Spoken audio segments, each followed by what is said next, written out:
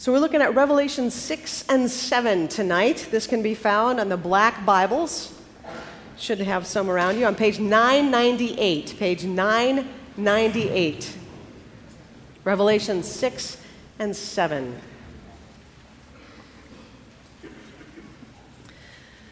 I'll read through both chapters, and then I invite you to leave the Bibles open as we continue our study together. For those of you who haven't been here, this is the context. John is a pastor, and he's received a vision, a revelation, singular, from God. And that's a revelation for the 7 churches that he pastors. And so he's written it down, and he's passing it on to these 7 churches that are in Asia Minor, an area of the Roman Empire, now modern-day Turkey.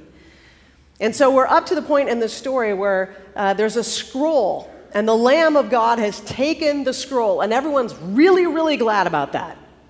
We learned about that last week, about the moves of worship. But now it's time for the scroll to be opened, and there are 7 seals on the scroll, and each seal needs to be opened, and that's where we pick up the story. Then I saw the Lamb open one of the 7 seals, and I heard one of the 4 living creatures call out, as with a voice of thunder, "Come!" I looked, and there was a white horse. Its rider had a bow, a crown was given to him, and he came out conquering and to conquer. When the Lamb opened the 2nd seal, I heard the 2nd living creature call out, "Come!" And out came another horse, bright red. Its rider was permitted to take peace from the earth, so that people would slaughter one another. And he was given a great sword. When the Lamb opened the 3rd seal, I heard the 3rd living creature call out, "Come!" And I looked, and there was a black horse. Its rider held a pair of scales in his hand, and I heard what seemed to be a voice in the midst of the living creatures say, "A quart of wheat for a day's pay, and 3 quarts of barley for a day's pay, but do not damage the olive oil and the wine." When he opened the 4th seal, I heard the voice of the 4th living creature call out, "Come!" I looked, and there was a pale green horse. Its rider's name was Death, and Hades followed with him.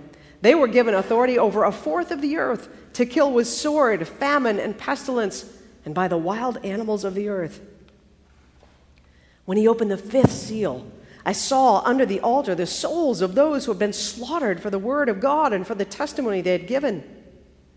They cried out with a loud voice, "Sovereign Lord, holy and true, how long will it be before you judge and avenge our blood and the inhabitants of the earth?" They were each given a white robe and told to rest a little longer until the number would be complete, both of their fellow servants and of their brothers and sisters, who were soon to be killed as they themselves had been killed. When the Lamb opened the 6th seal, I looked, and there came a great earthquake. The sun became black as sackcloth, the full moon became like blood, and the stars of the sky fell to the earth as the fig tree drops its winter fruit when shaken by a gale. The sky vanished like a scroll rolling itself up, and every mountain and island was removed from its place. Then the kings of the earth, and the magnates, and the generals, and the rich, and the powerful, and everyone, slave and free, hid in the caves and among the rocks of the mountains, calling to the mountains and the rocks, "Fall on us and hide us from the face of the one who is seated on the throne and from the wrath of the Lamb. For the great day of their wrath is come, and who is able to stand?" After this, I saw 4 angels standing at the 4 corners of the earth, holding back the 4 winds of the earth so that no wind could blow on any earth or sea or against any tree. I saw another angel ascending from the rising of the sun, having the seal of the living God. And he called with a loud voice to the 4 angels who had been given the power to damage earth and sea, saying, "Do not damage the earth or the sea or the trees until we have marked the servants of our God with a seal on their foreheads." And I heard the number of those seals, 144,000 sealed out of every tribe of the people of Israel, from the tribe of Judah, Reuben, Gad, Asher, Naphtali, Manasseh, Simeon, Levi, Issachar, Zebulun, Joseph, Benjamin. After this, I looked, and there was a great multitude that no one could count, from every nation, from all tribes and peoples and languages, standing before the throne and before the Lamb, robed in white, with palm branches in their hands. They cried out in a loud voice, "Salvation belongs to our God, who is seated on the throne, and to the Lamb." And all the angels stood around the throne and around the elders and the four living creatures, and they fell on their faces before the throne and worshiped God, singing, "Amen, blessing and glory and wisdom and thanksgiving and honor and power and might be to our God forever and ever. Amen." Then one of the elders addressed me, saying, "Who are these, robed in white, and where have they come from?" I said to him, "Sir, you are the one who knows." Then he said to me, "These are they who have come out of the great ordeal. They have washed their robes and made them white in the blood of the Lamb. For this reason, they are before the throne of God. They worship him day and night within his temple, and the one who is seated on the throne will shelter them. They will hunger no more and thirst no more. The sun will not strike them, nor any scorching heat. For the Lamb at the center of the throne will be their shepherd, and he will guide them to springs of the water of life, and God will wipe away every tear from their eyes." This is the word of the Lord.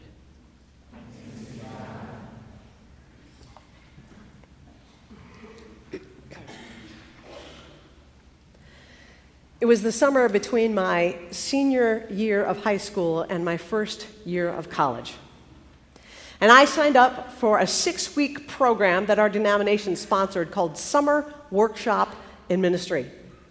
That meant that some high school students from one area of North America would be sent to a church in another area of North America to work for that church. So I and a few other students from Western Michigan, which is where my home was, were sent to a burb outside of Chicago to work and live and be in that church for 6 weeks. And because this was the era before cell phones, I had made arrangements with my parents that I would call them every Sunday afternoon. Every Sunday after church, I would call them and we would check in. And so the first week was over, and I called my parents. It was June. It was a beautiful day. And I called them, and I heard them talk about the things that they had already picked from the garden, and how great Mom's dinner was, and what happened at church that Sunday. And they were all ready to just go chill out for the afternoon, and they were laughing, and they were talking. And I hung up the phone, and I cried. Because I wanted to be there. I wanted to be home. I was living at the time with a widow and the one other female student on our team. And this widow, lovely person, but could not cook like my mother. She did not have a garden. She did not, was not generous with the spices. And upstairs in the bathroom that the other young woman and I shared, there was just a bathtub. There was no shower. And so I had to navigate that every day, like stick your head under there, figure that out. Like, is it all out? I don't know. And I had spent a week being nice to everyone. Do you know how exhausting that is?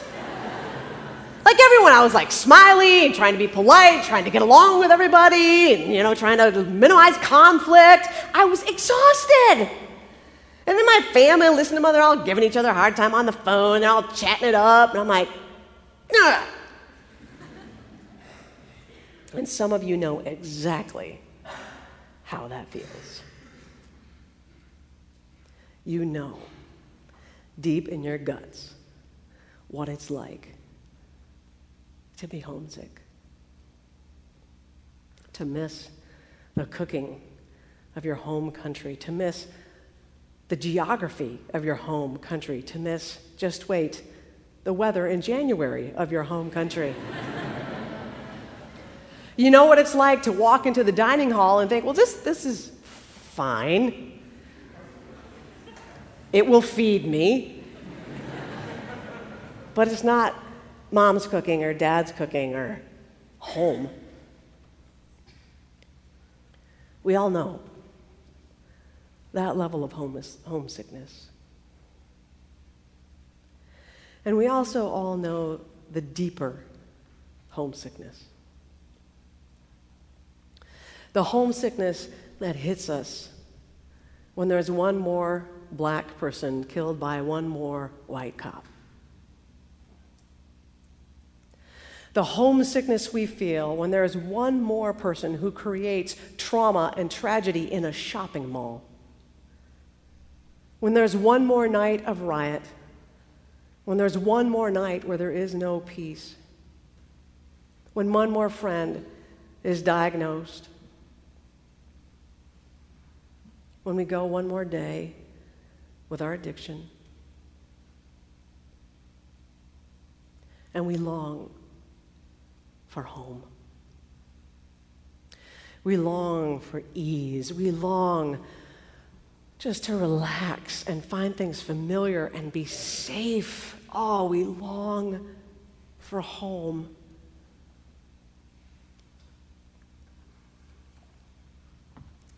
Revelation 6 is an accounting of the big things that have made the people of God long for home since the fall in the garden. Some people call these the 4 horsemen of the apocalypse. They're the 4 horsemen that bring in a lot of trouble. The first one comes in on a white horse with a bow, and any Roman would have immediately been afraid because the Romans were not the people who rode horses and shot bows. That was not their area of strength.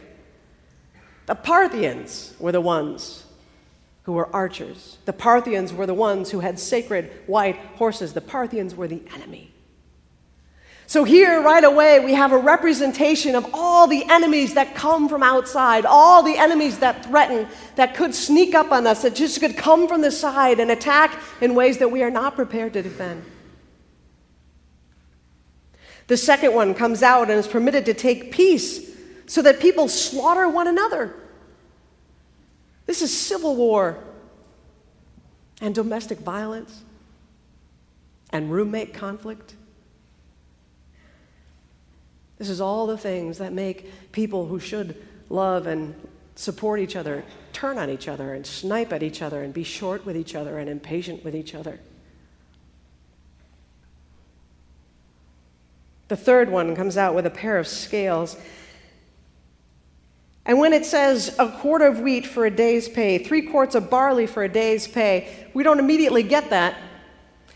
But to pay a day's pay for a quart of wheat would have been astonishing, astronomically expensive. You could not support a large family with that.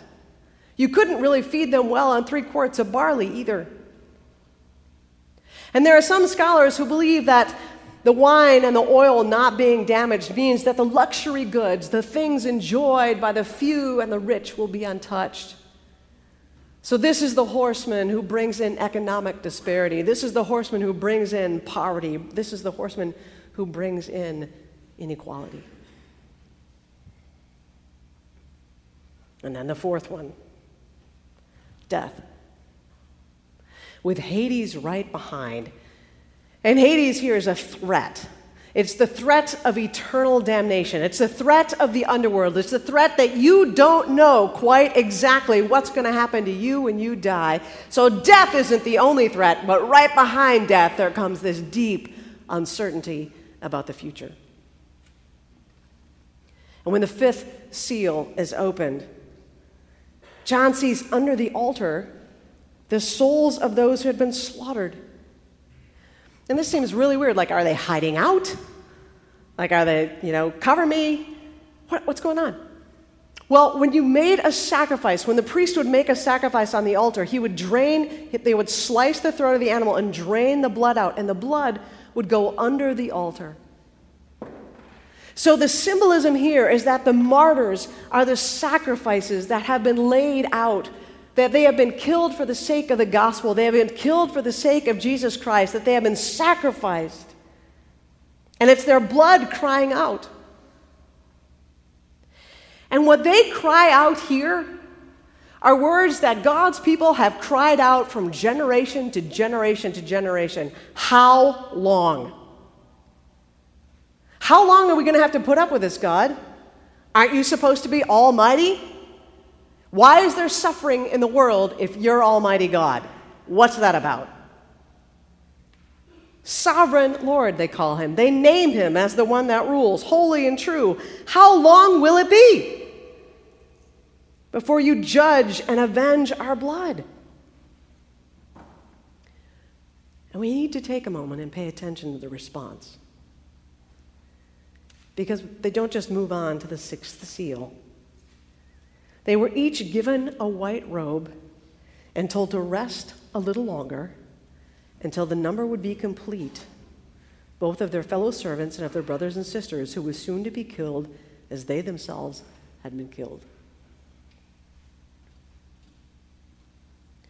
The message right here in the middle of Revelation 6 is that God is fully aware of all the evil in the world. He is fully aware of every injustice that every person in this room has ever suffered. Your sorrows and your sufferings and the nights that you cry out at 3 o'clock in the morning, what are you doing in my life? Those are not lost on God. He has a full accounting of all the evil in the world, and he is going to bring justice in his time. That is a big lesson in the book of Revelation. God is up to something, and it's on his time schedule. And we're like, oh, great, they just have to wait a little bit until what's completed exactly? Oh, more people are going to be killed. Oh, thanks, great. But there's this sense of, that's not where the story ends. So just wait and rest, because God's up to something big, and the story doesn't end with death. Now, when the sixth seal gets opened, everything comes loose. Everything goes off the hinges. Everything is just crazy. And everybody who had been protected up to this point, the kings, the generals, anybody with any kind of power, they are now just as vulnerable. Everything that they had that protected them no longer protects them, and they are vulnerable to the judgment of God. Everyone, the text says, slave and free, is vulnerable to the judgment of God and the wrath of the Lamb. And that's because everyone is culpable. Every one of us is responsible for making someone feel a little less at home. Every one of us owns that. Every one of us is in danger of the wrath of the Lamb.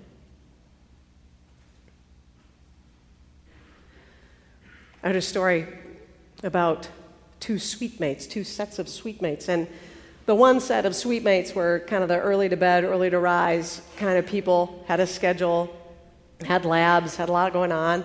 The other people in the sweetmate, not so much.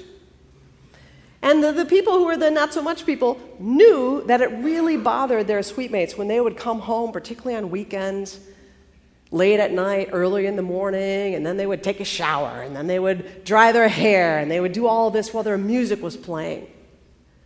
And they knew it bothered their sweetmates. And one night they came home, and they took their speakers, and they put them right up against the door and cranked their music.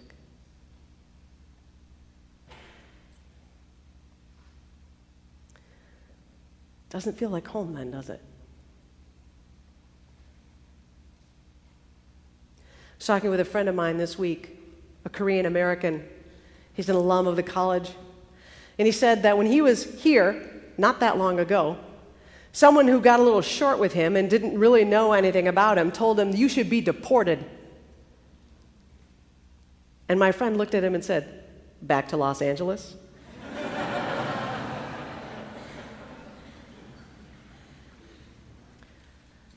But the goal was to make him feel less at home.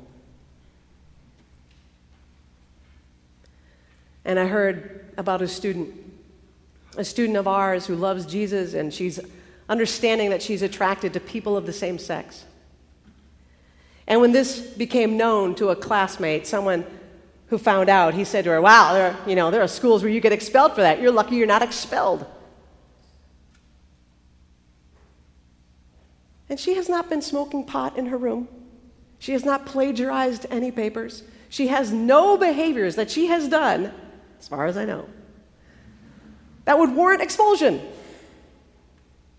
And his words made her feel less at home.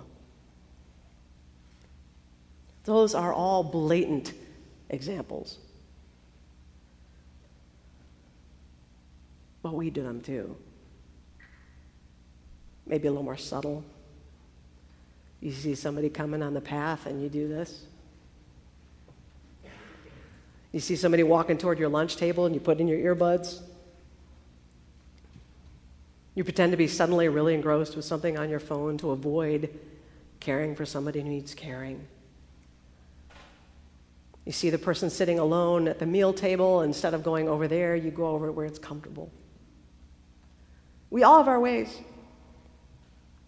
We all have our ways of making the people that we live with and eat with and study with and work out with feel a little less at home, feel like this really isn't their space, feel dis-ease.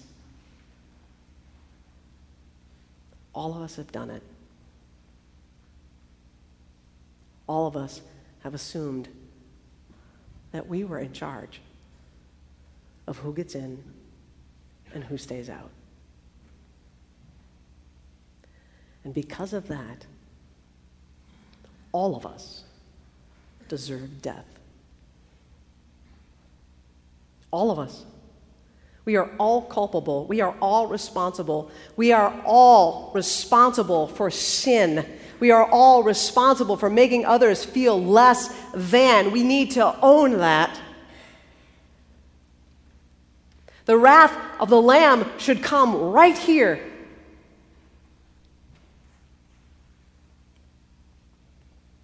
But something really interesting happens at the beginning of chapter 7.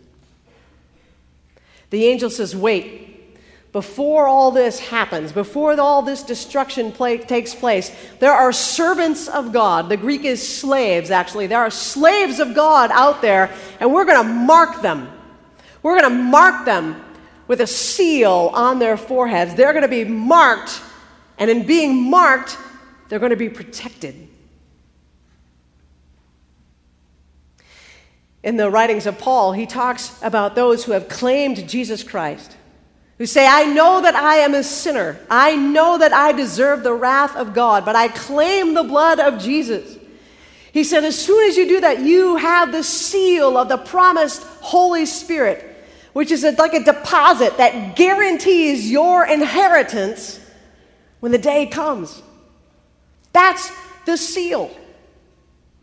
And they put it on the forehead so everybody could see it. So it's an obvious thing. That's where you would make a mark if you wanted someone to know who you are or whose you are. And so they come and they mark 144,000. Now, for some of us, we're like, well, that doesn't seem like very many people. Like, am I in? Like, do I count? Did I make the cut? But here's the cool thing. Myriad is the largest number in the Bible, refers to 10,000. 1,000 is the next largest number. When the people who originally read this read 144,000, they would have been like, "Oh my goodness, that's astronomical, that's amazing. That's enormous." They would have been stunned by the number. And they would have known very quickly that it was 12 times 12, the number of the 12 tribes of Israel, the number of the 12 disciples multiplied, which made the number of all who belong to the church of Jesus Christ. Everyone from the dawn of time who has claimed God, Father, Son, and Holy Spirit as theirs is marked. It is a complete number. It is a number of fullness. When Jesus went on earth, he prayed to his Father and he said, I have not lost any of the ones that you gave to me. That's what this is talking about. Everyone who has been chosen will be there. Everyone who receives the mark. Now, unfortunately, the mark does not guarantee you a happy life. Sorry about that. The mark does not mean you will graduate and immediately get a job. The mark does not mean you will never have cancer or a miscarriage. What the mark means is that the trials of this world will come and go, but your eternal destination is secure. And for the 7 churches in Asia Minor who heard this, that was hope, that was life, that said to them, someday you will be home. And then, after this great image of the sealing, the mark of the seal, we're given an image of what home looks like. We've told you what home doesn't look like. We told you the pain of a homesick world. And now there's this image. This is what home looks like. You want to know where you're getting ready for? You want to know what's next? You want to know why you were sealed? This is it. After this I looked, and there was a great multitude that no one could count, from every nation, from all tribes and peoples and languages, standing before the throne and before the Lamb, robed in white, with palm branches in their hands.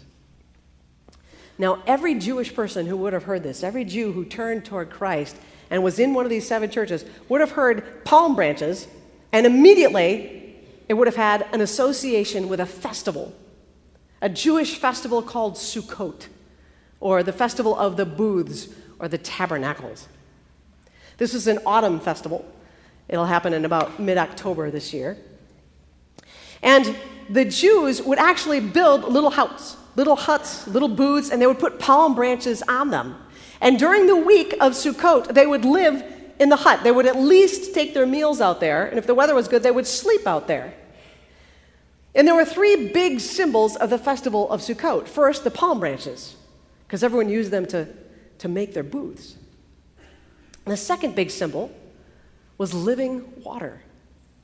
Living water is water that keeps moving, like water that's in a river or a stream or a lake. It's dynamic, it moves. It's not like, water in a well. It just gets collected and sits there. And the third big symbol was Psalm 118, verse 25, which they would say over and over again as they waved their palm branches, gathered all together in the temple. They would say, "O God, save us. O God, grant us success." In Hebrew, those words are Hosanna.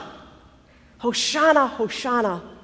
Hosanna, Hosanna. Save us, rescue us, rescue us. And the whole point of the festival was to remember that for a significant amount of time, they were homeless. Between the time when they were in Egypt and the time that they entered the Promised Land, they were homeless. They lived in temporary shelters. They had to be able to pick up and move. They were vulnerable. If you've been out in the wilderness, you know how hot it can get. You know that there wasn't food out there. God had to provide them with manna and quail. They were incredibly vulnerable. And so during Sukkot, they build the booths, and they remember when we were incredibly vulnerable, God took care of us. Knowing that, let's look at the rest of this. Verse 10. They cried out in a loud voice, saying, "Salvation, Hosanna, belongs to our God who is seated on the throne and to the Lamb." And all the angels stood around the throne, around the elders and the four living creatures, and they fell on their faces before the throne and worshiped God, singing, Amen! Blessing and glory and wisdom and thanksgiving and honor and power and might be to our God forever and ever. Amen. Then one of the elders addressed me, saying, Who are these robed in white? Where have they come from? I said to him, Sir, you are the one that knows. And he said to me, These are they who have come out of the great ordeal. They have washed their robes and made them white in the blood of the Lamb. And for all of the people in these 7 little churches that were fighting for life in a big Roman Empire that wanted them squashed down, they were reminded that there was trouble that was coming. There was persecution that was going to come. They were going to watch their friends be dragged off to court. They were going to watch their friends be martyred. But at the end, when they came through the great ordeal, they would receive rest, a robe. They would be home. And because of this, verse 15, for this reason, they are before the throne of God and worship him day and night within his temple, and the one who is seated on the throne will sukkot them, tabernacle them, build booths for them, shelter them. They will hunger no more and thirst no more. The sun will not strike them, nor any scorching heat. For the Lamb at the center of their throne will be their shepherd, and he will guide them to springs of the water of life, living water. And God will wipe away every tear from their eyes, because they will finally be home. Home. At ease, settled, content. I was thinking about what life will be like when we're home.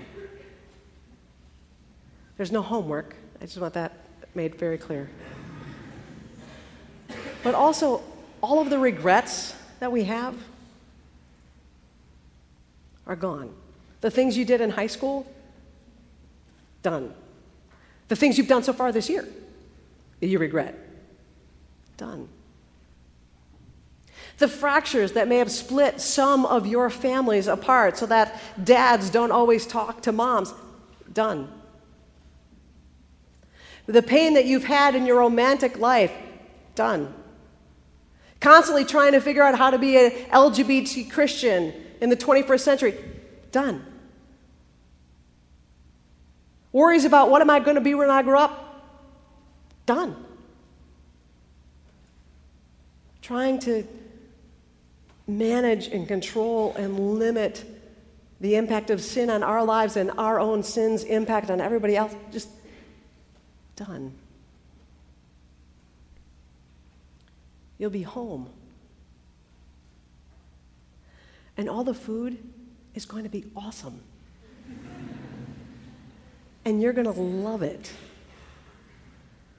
And you're going to be able to sing Spanish songs really easily, even if that's not your first language. And you're going to be able to worship with people who know how to worship for like 3 hours and don't get tired. And you're going to be able to worship with people who follow a liturgy really closely and love the order. And you're going to be able to learn and listen from everyone and hear their stories and find out, what was it like to be you? What was it like to be you? And how does it feel to be home?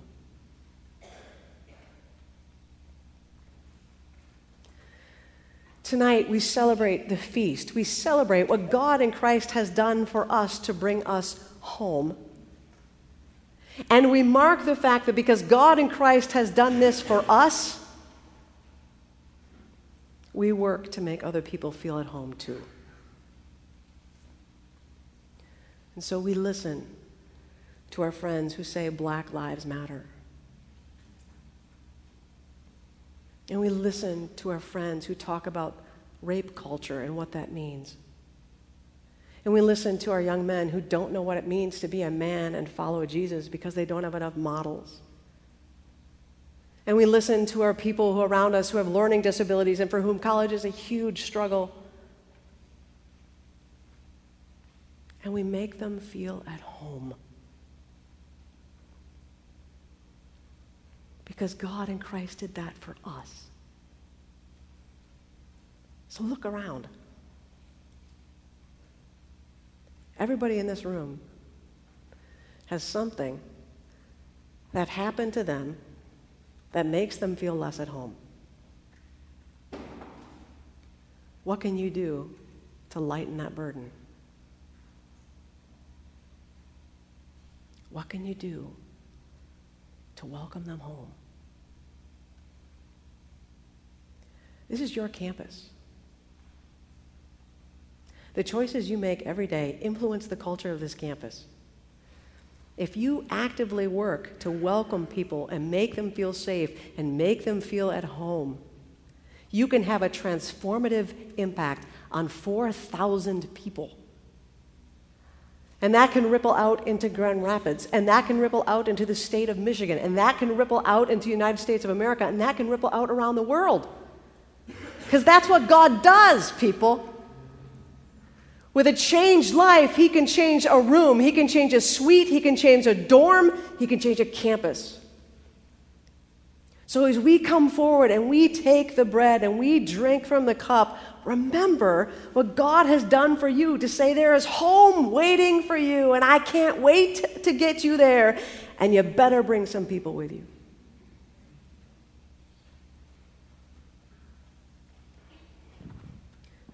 Our God welcomes us to the table. And our God welcomes us home. Will you pray with me?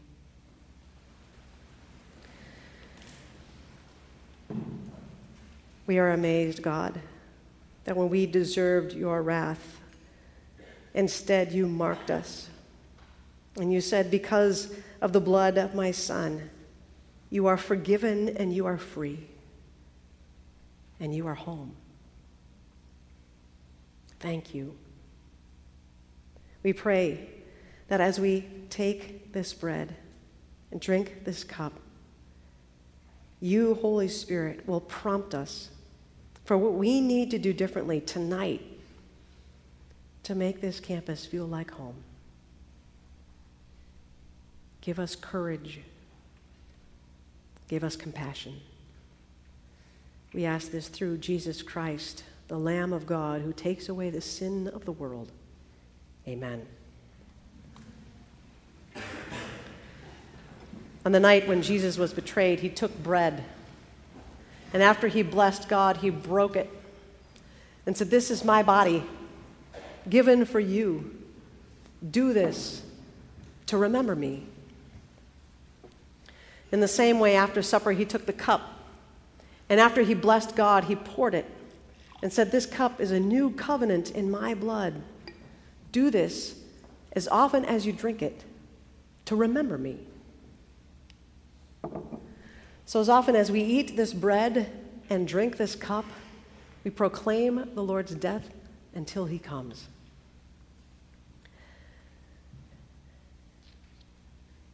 We do this tonight with people from every tongue, tribe, and nation. We do this with the saints of all times and places. And as a reminder of that, we hear the creed spoken by them, and then we will say it together as directed by the video.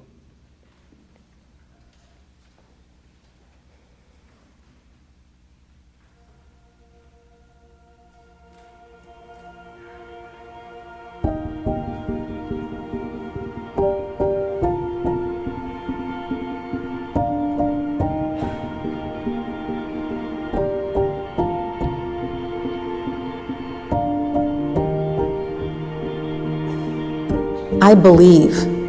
I believe. I list.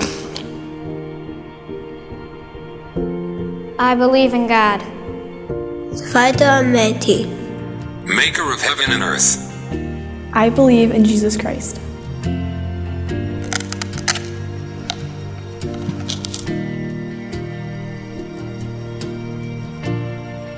who was conceived by the Holy Spirit, born of the Virgin Mary. He suffered under Pontius Pilate.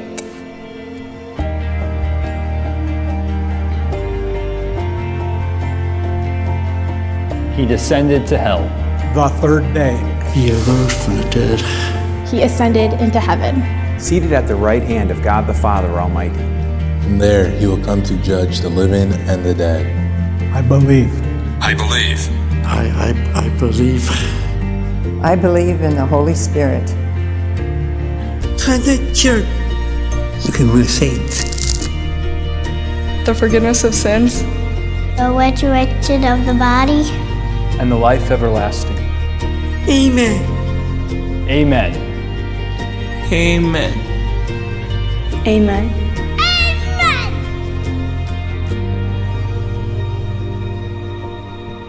And now we invite you to stand in body or in spirit and join your voice, whatever it looks or sounds like, as we declare this together. I believe in God the Father Almighty, maker of heaven and earth. I believe in Jesus Christ, his only Son, our Lord, who was conceived by the Holy Spirit and born of the Virgin Mary. He suffered under Pontius Pilate, was crucified, died, and was buried. He descended to hell. The third day he rose again from the dead. He ascended to heaven and is seated at the right hand of God the Father Almighty. From there he will come to judge the living and the dead. I believe in the Holy Spirit, the Holy Catholic Church, the communion of saints, the forgiveness of sins, the resurrection of the body, and the life everlasting. Amen.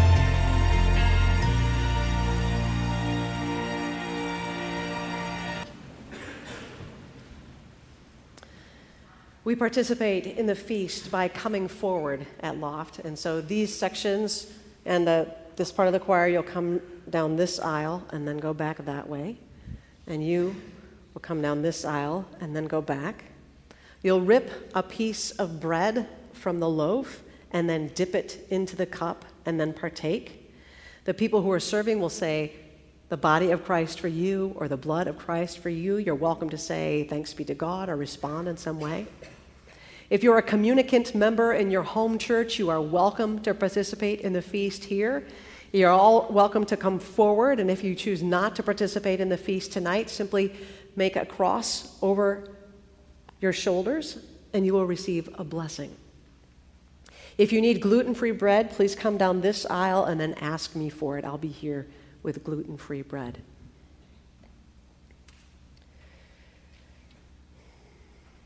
Our Jesus says to us, come to me, all you who are weary and heavy laden, and I will give you rest. Take my yoke from me and learn from me, for I am gentle and humble in heart, and you will find rest for your souls. For my yoke is easy, my burden is light. These are the gifts of God for the people of God. Come to the feast.